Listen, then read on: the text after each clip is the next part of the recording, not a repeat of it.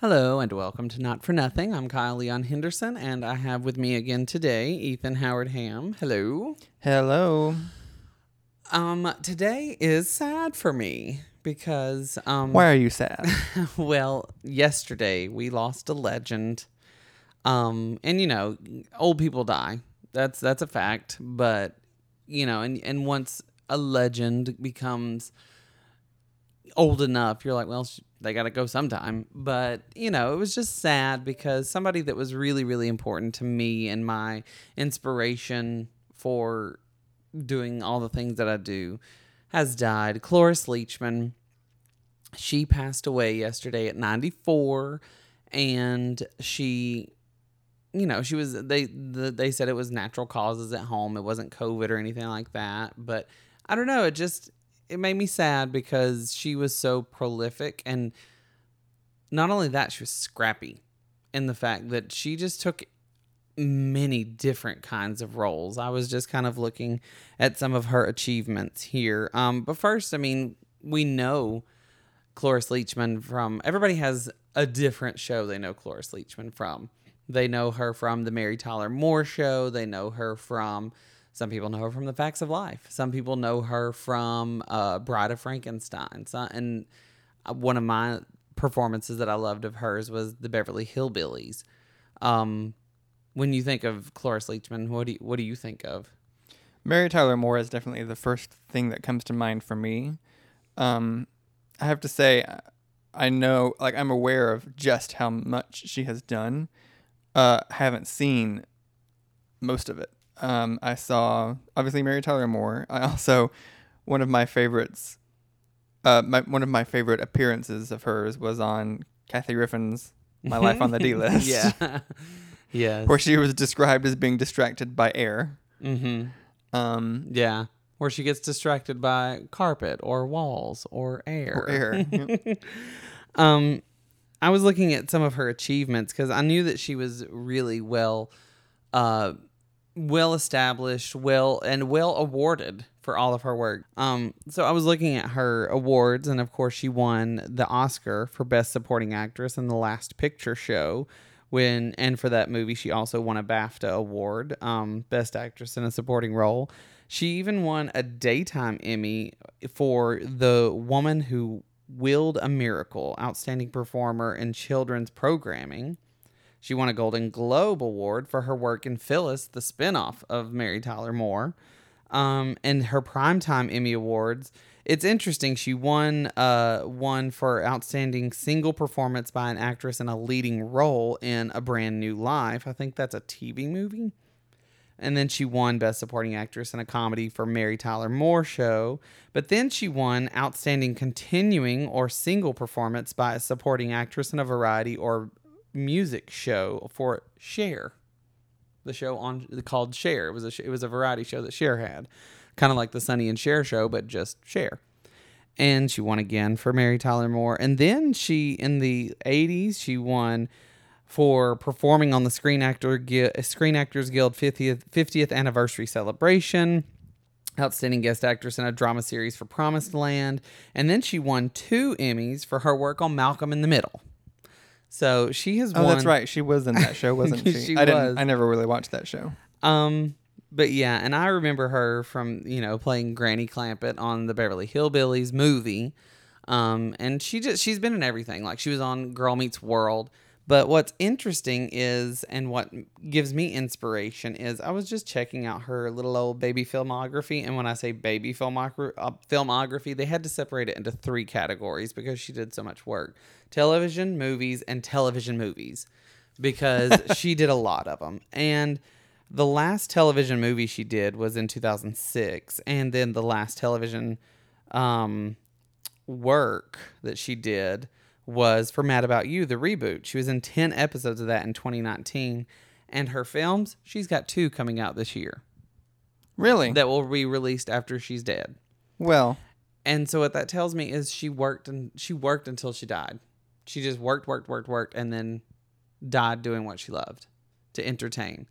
Another show that I know her from is she took over the matron character on The Facts of Life, Mrs. Garrett. Right. she left the show, I think either 1 or 2 seasons before the end.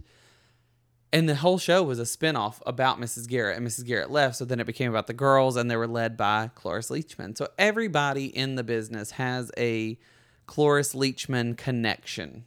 So it's just fascinating. And you know, I described her in my post earlier yesterday.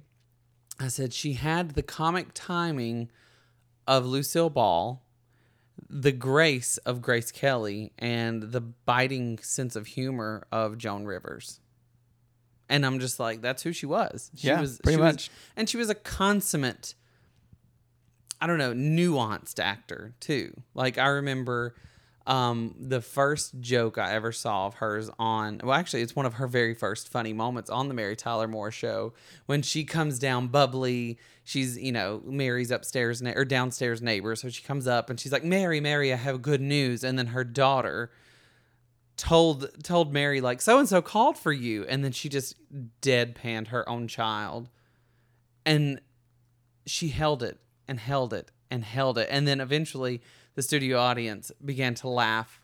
And then they laughed harder, and then they laughed harder, and then they laughed harder, and then they died down. She's still staring her child down, deadpan. And she goes, Bess, that was mother's news. And then the audience erupted again, and she's still staring down her child, and she goes, that was mother's news. Like, she was heartbroken by her own child, because spreading gossip and spilling the tea is what Phyllis loved to do the most. And there's just no other actress that could have done that. Just held it. Just held that. And those curls that she had on that show, so beautiful. You can probably number the actors who can make an audience continue laughing doing truly nothing on one hand. And she was one of them. Mm-hmm. And she did that a lot. Like she has this face that like when she and Rhoda would get into arguments, she would just give Rhoda a look that would just be so hilarious. And to her credit, Valerie Harper could do the same thing with her. And they were comedy gold, the two of them. But what's interesting too about her is she got kind of a late start. She was 40 when she kind of came to be known and everything, because she's got 5 kids. She raised children before any of this success came to her, and then she just went for it.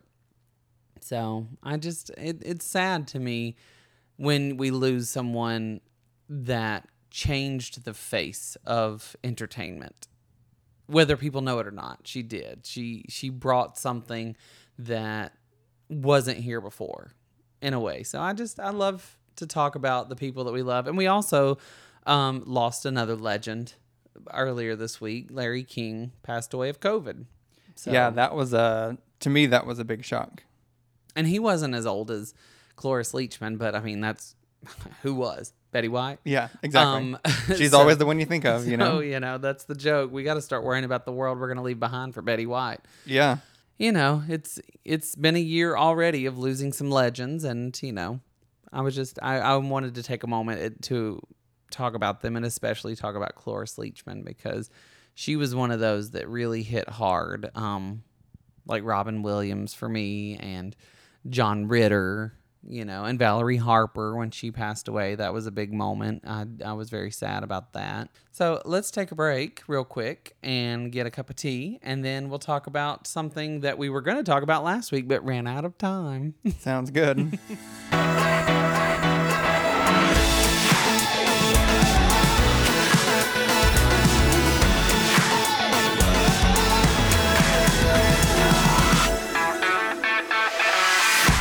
So something has come up in conversation in our house this last couple of weeks, and we were like, you know what, let's talk about this on the podcast, because it might actually inspire some other people too.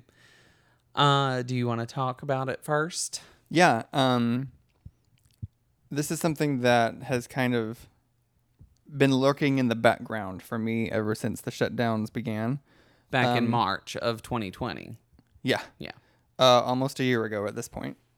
But you know how people say one way to deal with stress is to just keep yourself busy and distract yourself from it. Mm-hmm. And I apparently decided to do that by traveling back and forth to Alabama because we shut down. And when I say we, I'm talking about my industry, the beauty / personal care industry, because of the close proximity that we have to deal with people. We shut down pretty early.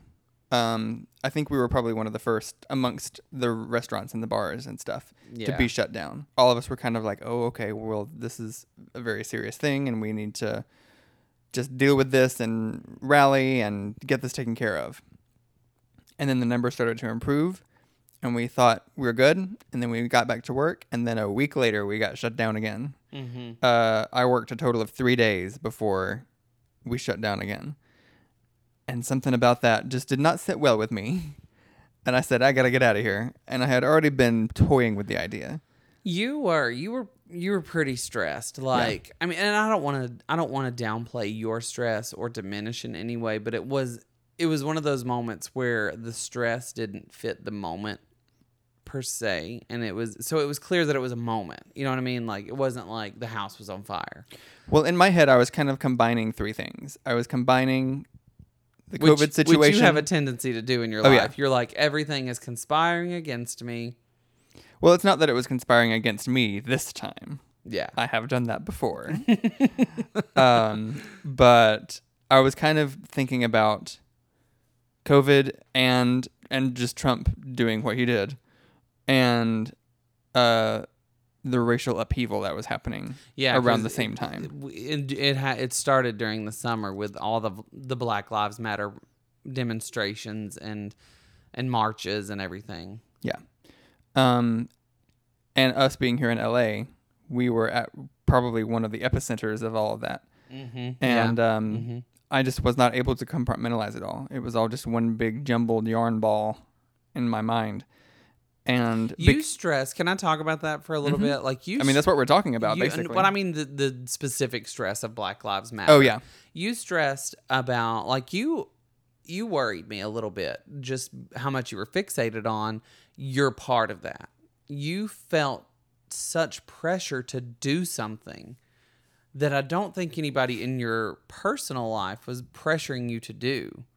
Like, you felt some guilt about not doing enough, but then you felt fear about going out because of COVID and violence that could have erupted. And, and all of the people close to you were like, you don't have to march. You don't have to, but looking back now, I understand where it was all coming from, because it was a moment. It was a watershed moment for this country where it was not a grassroots movement anymore. It was a movement. Right. And you were stressed out about that. And everybody in your life that you were talking about it was like, you don't have to do anything. You don't have to go out. We all know what your opinion is, but it added to the stress. It added to it for you. It did, because, and I'll just talk because I'll just speak on that briefly. More on that too. Like, Sarah, she protested. She went to some protests in Alabama, and Mandy, I think she went to some protests. Your best friend, yeah, or at least she was getting ready. Yeah. She was preparing to. And I myself worked for a company who wanted us to make a statement, so they sent out T-shirts, and we're gonna wear these to work every day. And I had started toying with the idea. I have a friend who I've been in communication with, and they were saying, there's a big march in Hollywood. Do you want to join? Come with us, yada yada. And I was like, maybe, super maybe, because I want to be a part. Like Martin Luther King says, we don't remember the shouts of our enemies as much as we remember the silence of our friends. And that was on my mind, but I sort of knew that every person had to make their own individual choices. And it was weighing on your mind, with people around you having a kerfluffle about it all and making their own personal choices. Yeah, I was struggling with it because I knew what I was not comfortable with. I knew that because of, like you said, threats of police violence and also world pandemic, I didn't want to go out there into the world and do anything. And to be honest, this is also a large part of why I just abruptly dropped out of any kind of social media and still haven't come back. Because Yeah, because I knew you that had, I knew in my soul that that was right for me, was to make it known in that public way via social media how I feel and what I say, and what I'm saying about it. This is where I stand. Mhm. But then at the same time, as somebody who tried to be involved in the best way that I could, I, read all the articles and I followed all the accounts that you're supposed to follow to keep up with Black Lives Matter movement and the various sort of branches of that tree. And everywhere I looked, I saw messages of, your social media posts don't matter. This doesn't matter. You're not doing enough. You're a fake ally. And messages like that. and I don't appreciate that cynicism, and I don't know. It is Well, a neither fine do line. I, but it's a fine line because we as white people don't Right. get to tell people within the movement of Black Lives Matter you're doing it wrong. But at the Exactly. same time, social media does matter, and I respectfully disagree that making a statement, because I made plenty of statements on my Facebook that let everybody know where I stand. And I had people writing to me from Alabama asking me thoughtful, insightful questions, wanting to know more. And so I did some change. It was 4 or 5 people, tops. Yeah, but that's but 4 or 5 people who might take those conversations back to their dinner tables in Yeah. Alabama. So I don't agree with that 100%, that social media wasn't doing enough. well, I mean, that's the thing. In my logical, rational brain, I agree with what you're saying. Mm-hmm. But in the moment, all I knew was the people who I wanted to show my support for were telling me that I was not. Right. And it's And- easy for us to sit in January 2021 Yeah. after an insurrection on the Capitol, and after Joe Biden is now our president, and after the demonstrations have cooled down a little. It's easy for us to look back and say, well, this is how I feel, because it was a hot summer. Yeah. It was a hotbed of activity that summer of 2020, and Yeah. we will tell people about that for the rest of our lives. And I just want to make it clear, too, that I'm really not trying to make this a poor me moment, because Well, we're getting somewhere. Yes. Because this isn't even really the point of what we're talking about But I today. just wanted to make that clear because, Yeah. you can speak to this. We were in the car headed back to California when we heard about the insurrection, and I just couldn't stop screaming in the car. Oh, it was making me endlessly uncomfortable. Well, because I was just like, how many peaceful Black Lives Matter protests have we seen people get hurt at? yeah. And then this happens and they just sit back and let it happen. Anyway, we don't have to talk about Move on, because this is a happy episode. that. So, or at least a thoughtful episode. It's a thoughtful episode, yes. Yeah. I was having some anxiety and some stress about that because I worried, as somebody who at some point would like to have a small, tiny name in an industry that I love, enough for people to follow me and know who I am on like Instagram or whatever. Like, oh, I love his stuff. I really was considering You were freaking looking out. forward in the future and getting to that point where somebody digs through my history and says, oh, all he did was post a black picture, like a black square on his Instagram. He didn't do enough. And that's the furthest thing from my mind in the moment. But I didn't know what else to do.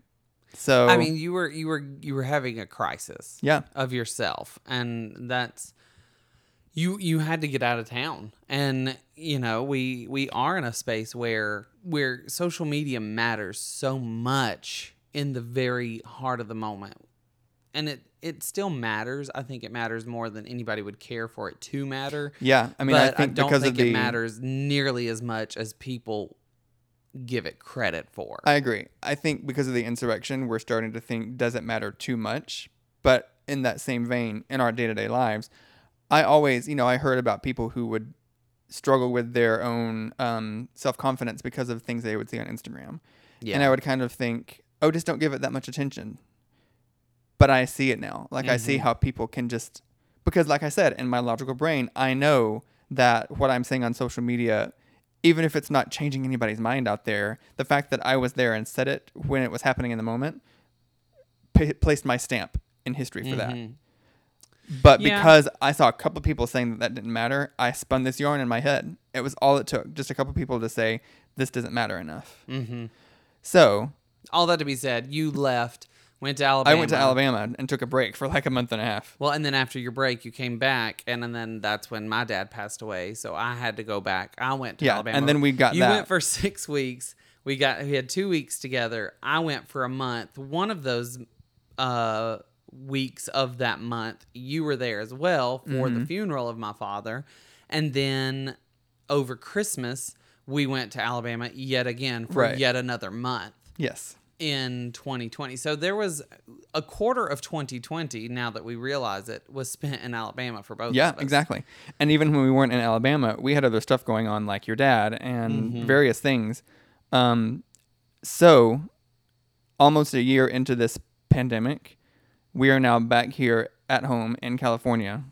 I am faced with, like I said, this thing that's been going on in the background for me, and I don't have anywhere else to run from it. So now I have no choice but to face it. And what I've been really struggling with is my job and what I do to make a living for us also happens to be something that feeds my soul so much. Like, it's probably the number 2 thing in my life that feeds my soul the most. The first one is obviously you. Aw. And I haven't been able to do that substantially. Like, over the course of the past almost year, the grand total of time that I've been able to do that is probably like a week's worth, you know? I've had to deal with the fact that because I don't have that going on, I kind of don't have anything going on. Yeah. And that's something that I never gave energy to, that I don't really have a lot going on for me personally. I will say I'll take the credit or the blame. I've put a little bit of pressure on you because you have started to ramp up into this space of like getting frenzied again. And I said, look, you've seen me over the course of this last year. I've started studying French. I've started writing a screenplay. I have started doing improv again on a weekly basis. And then I told you, I said, but there's all these other people out there who's learning to bake bread, and they're learning to crochet, and they're learning to play guitar. They're doing things. And I said, you're not giving any attention to anything other than the things you don't have in this life right now. And you got to find a hobby. Like, I kind of put that on you. I was like, you got to find something to bring yourself joy and stop wallowing in the fact that you can't do your job right now. And the reason I felt safe to do that is because we've had a safety net of money coming in through unemployment and through government, stimuluses and stuff like that. So we're okay financially. So I'm just like, you got to find something else because you've tied everything you've got into your job. And you're now seeing the effects of if the one thing that brings you joy is taken away from you, you got nothing. So you got to find more. Yeah. And that's been really hard.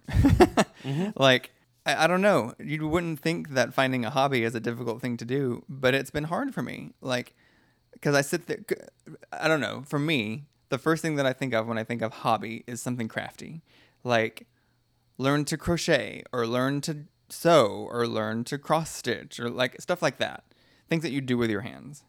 Well, and I am so bad at all of that stuff. No, let's be honest. You choose not to do anything that you don't automatically have a proclivity towards being good at it anyway. Well, my joke is always I made a C in high school art. And people are always like, you did? And I was like, yeah. And it was not for lack of trying.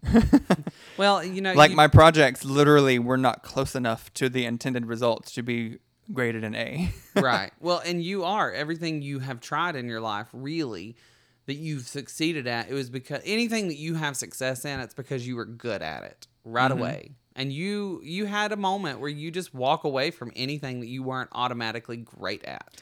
And I want to kind of focus on that for just a minute because I feel like that's kind of a message, and I don't think it's a wrong message that we're told these days is, if you work at what brings you joy, you'll never work a day in your life, and then follow your bliss, and the world will come to you.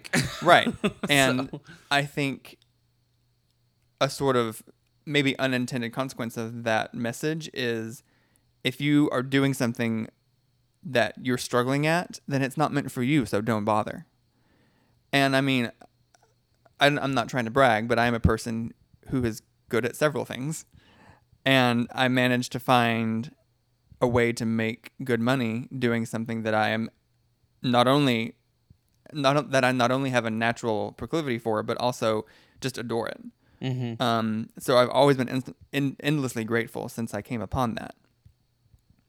But now that I cannot do that right now, I'm faced with this fact of, I not only have to fill my days with something to avoid going crazy, but it's probably going to have to be something that doesn't just come naturally easily to me. Well, and and to me, I feel like that you're seeing too that you need more than one thing in your life.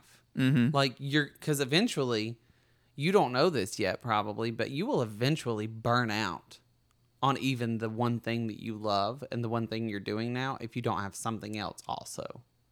Like you have to be able to take a step back and give your attention to something else and just work sometimes. You have to do that. Well, I think now is a good time to bring up this theory that I've had for a while now about how people sort of organize their lives.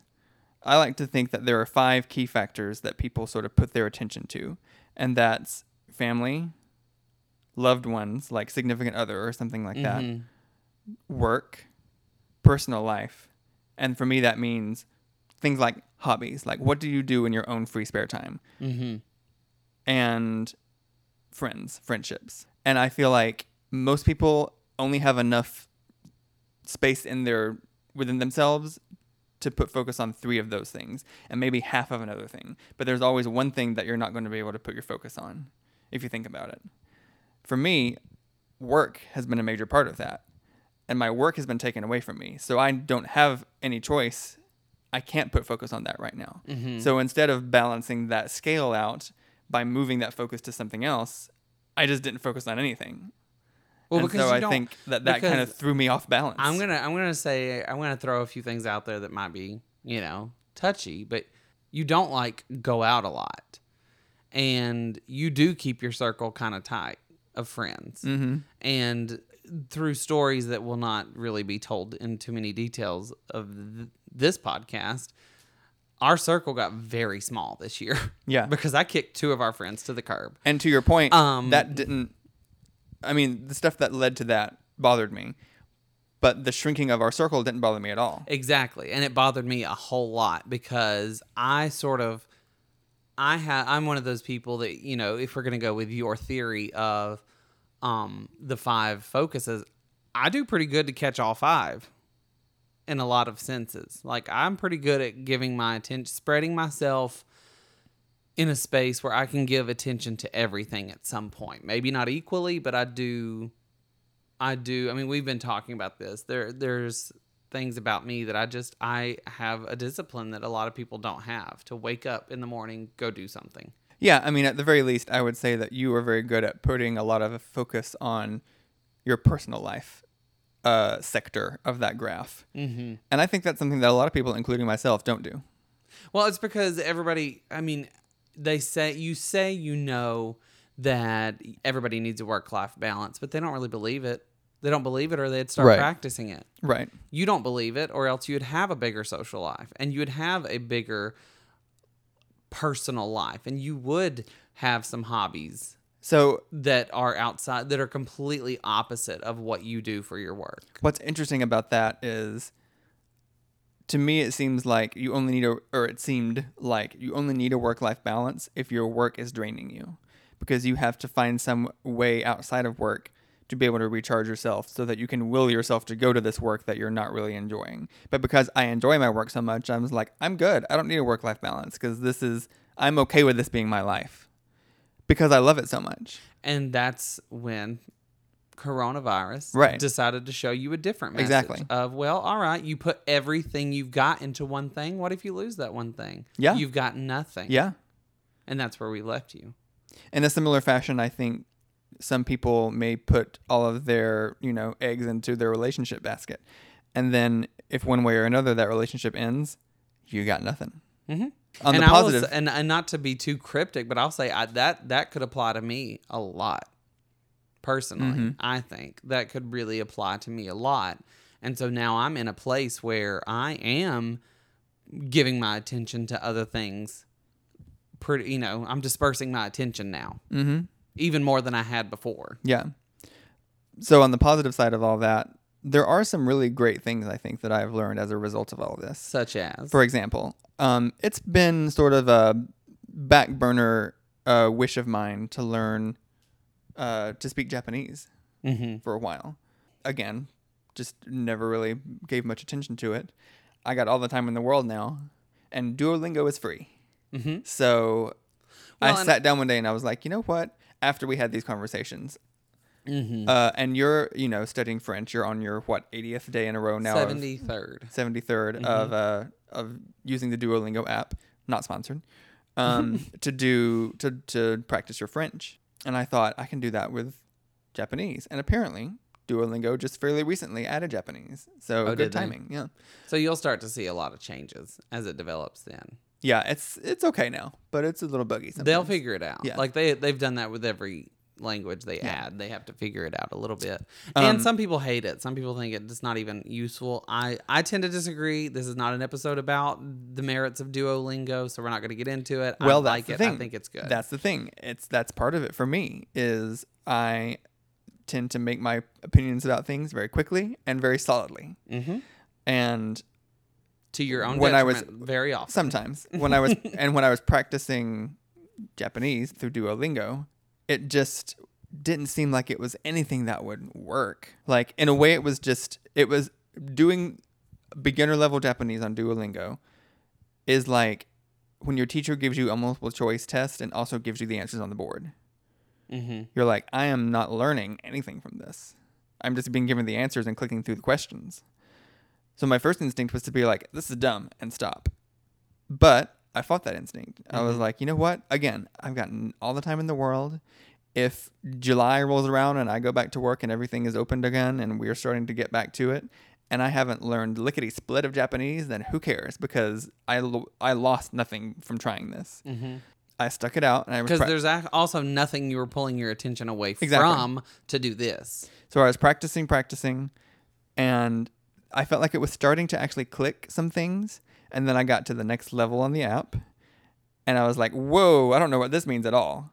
So then again, rather than quitting, I was like, I'll just go back and do the first ones again, because you can do that on the app. You can just replay levels again. So I redid the first few levels, and then I went back to the new level again, and it was clicking for me. Yeah. And I was like, well, what do you know? This method and actually works. This is another thing that I wonder who else listening does this. I wanted to learn French, so I've been learning French. French is Latin-based, and all Latin-based and Germanic languages, like English is a Germanic language. They follow sort of the same principles of structure, sentence structure. There's slight differences. Like, for instance, in Spanish and French, they put the adjective after the noun. So it's like the bus yellow or the woman pretty or whatever. But you can wrap your mind around that pretty quickly.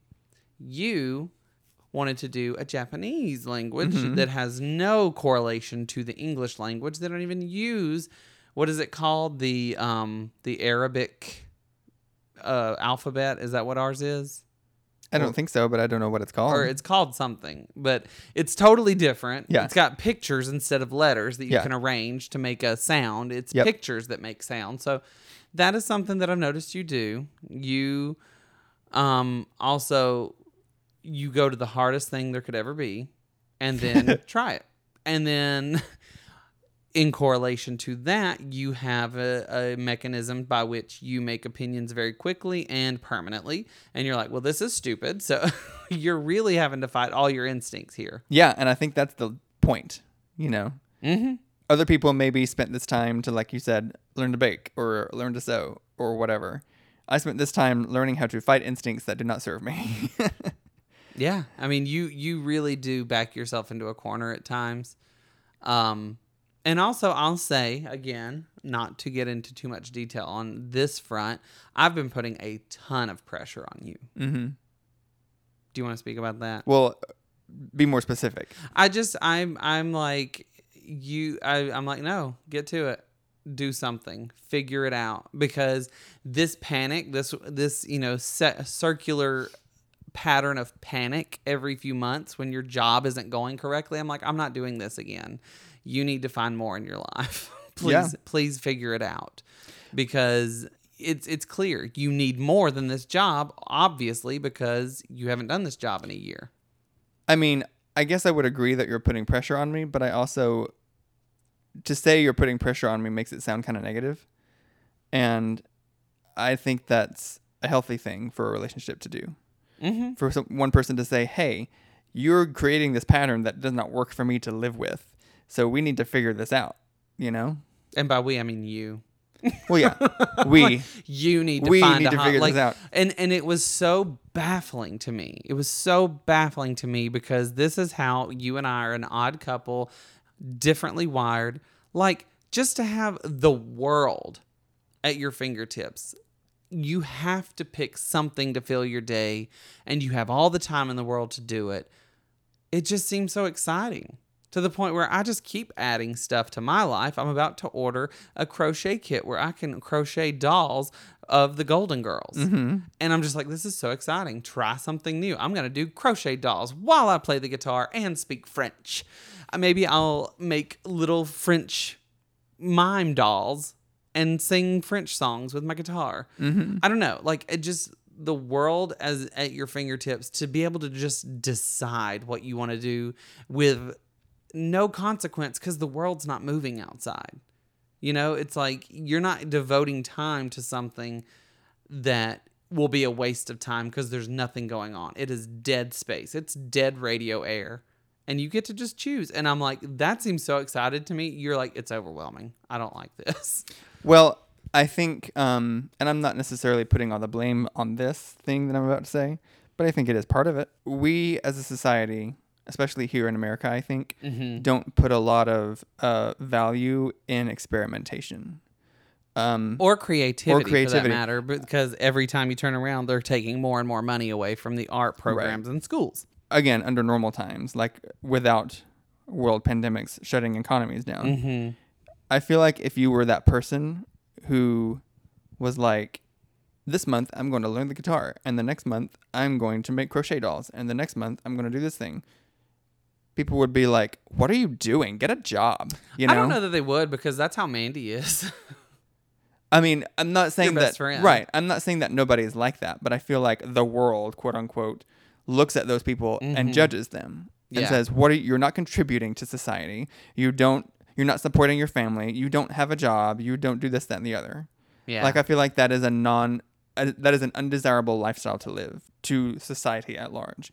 Yeah. I feel like what is expected of you is to find something that you're reasonably good at, that you can work and make money, and then go do that, and don't ask questions. And again, I don't know because that we have time to explore that on this episode, but I'm like, where did that come from for you? Like, where? Because I've always wanted to be an artistic person who had artistic proclivities.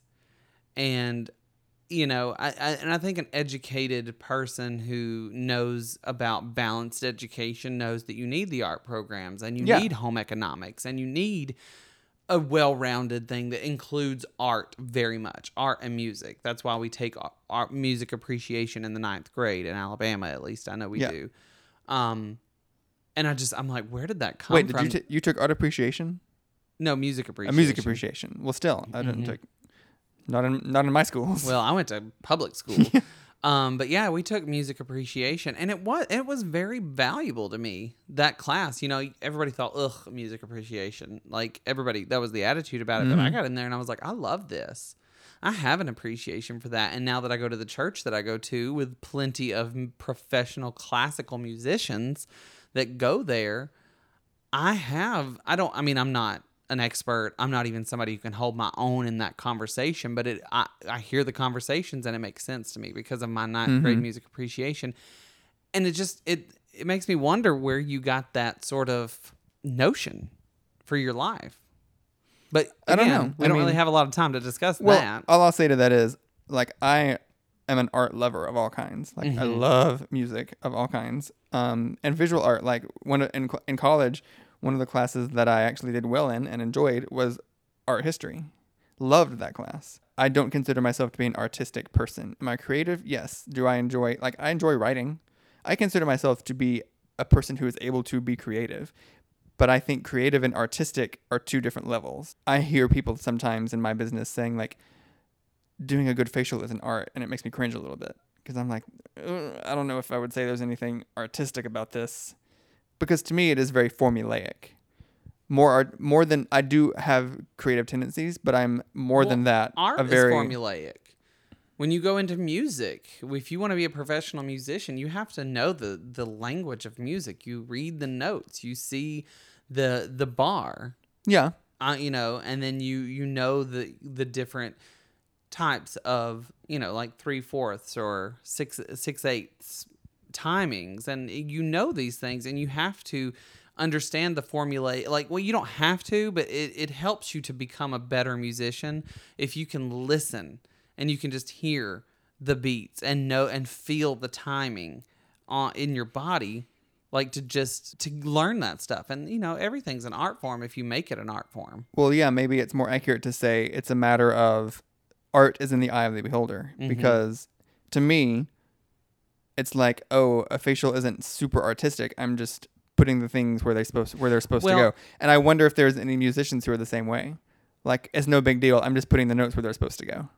But to everybody else, they're like, no, this is a huge art. Well, I kind of feel that way about improv. Yes. A little bit, because that's something that I've been discussing with my improv groups and everything, because improv is in my bones. I know the rules and the parameters of improv. You don't just get up and make stuff up. There are parameters of how to create an improv scene. And some people don't get that. Some people just get up there and go wild, and like, you don't ask questions in improv. You never ask questions in improv. It's very, very rare that you'll hear a question in improv and it not derail the scene. Mm-hmm. That's just how it is, because you have to yes and everything. And everybody knows improv is yes and everybody knows, that type of thing. But like giving someone a name, it roots them.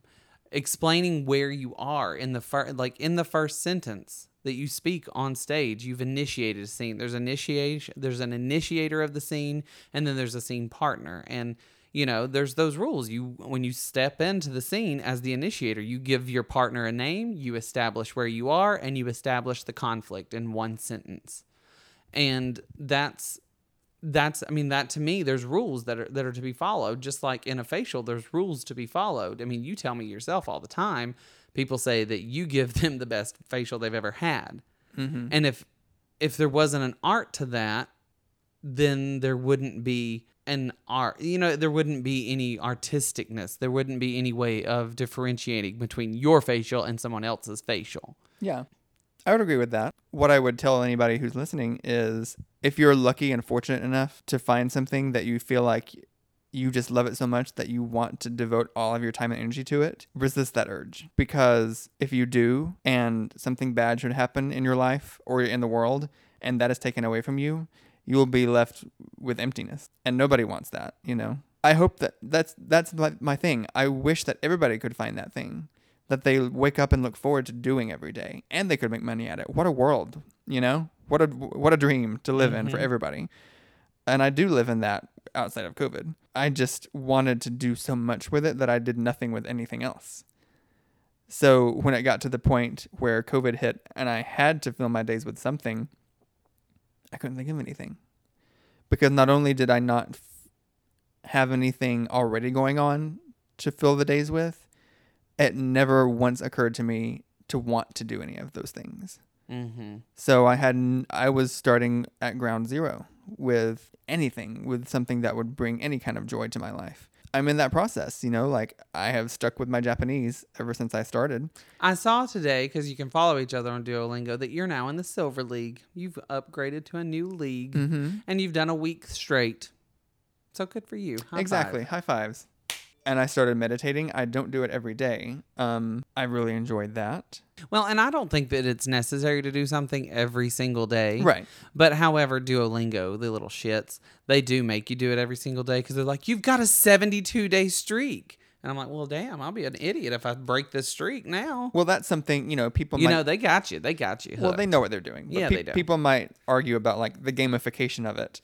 But I think that's something that benefits from that technique, is learning a language. The more you do it, the more you learn. It is showing me that, like, there is true value in repetition of doing something you like. And that is showing me that. So, joke's on you, Duolingo. I'm learning stuff in my personal life, too. I don't know if they're. I don't know. I don't know why I'm upset with them right now. So continue. They're like, congratulations, you're doing what we hoped you would do.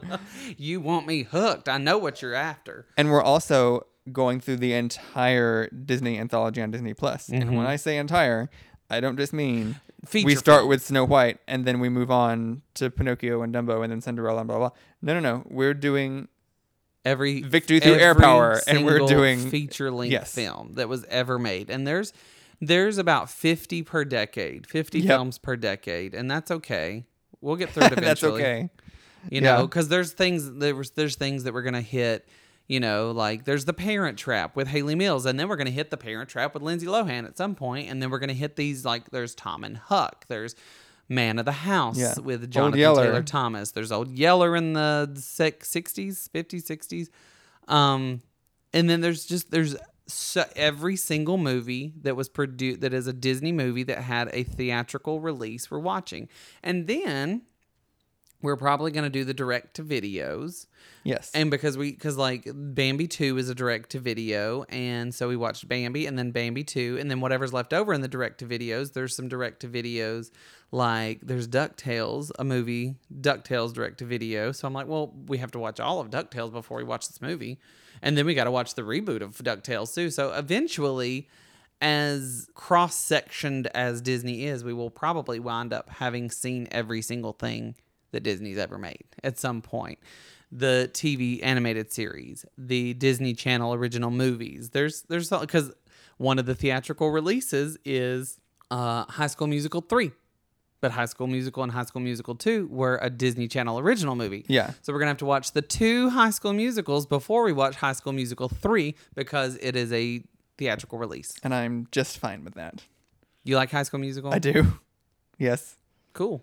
He's judging me for that. No, I'm not. I don't judge anybody for anything that they like. Unless you like Nazis or the Confederate flag. I judge you. Yep. Sorry, go ahead. We're hopefully seeing some progress in the world and especially in this country with COVID. We've got our vaccinations coming. And my hope and my plan is to carry some of the stuff that I've picked up in the midst of COVID into my post-COVID life.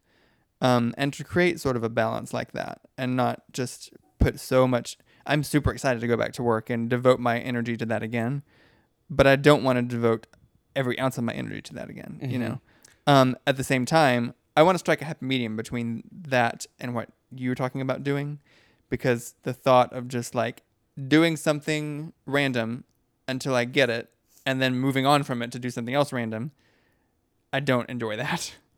Just because I don't like the idea, like that's part of the reason why I don't like puzzles, is because you spend all this time and all this effort doing a puzzle, and then you just take it apart and put it in the box and put it in the closet.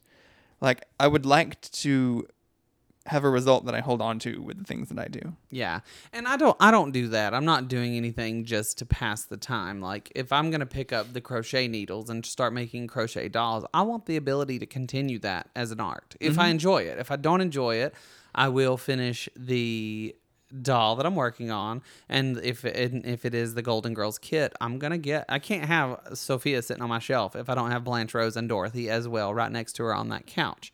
So I will finish that, but then if I don't enjoy it, I'm not going to do it again.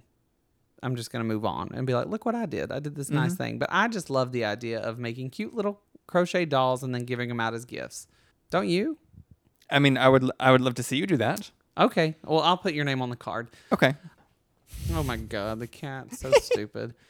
He just fell off the couch. He sure did. He rolled right off in his sleep. He was being so cute too.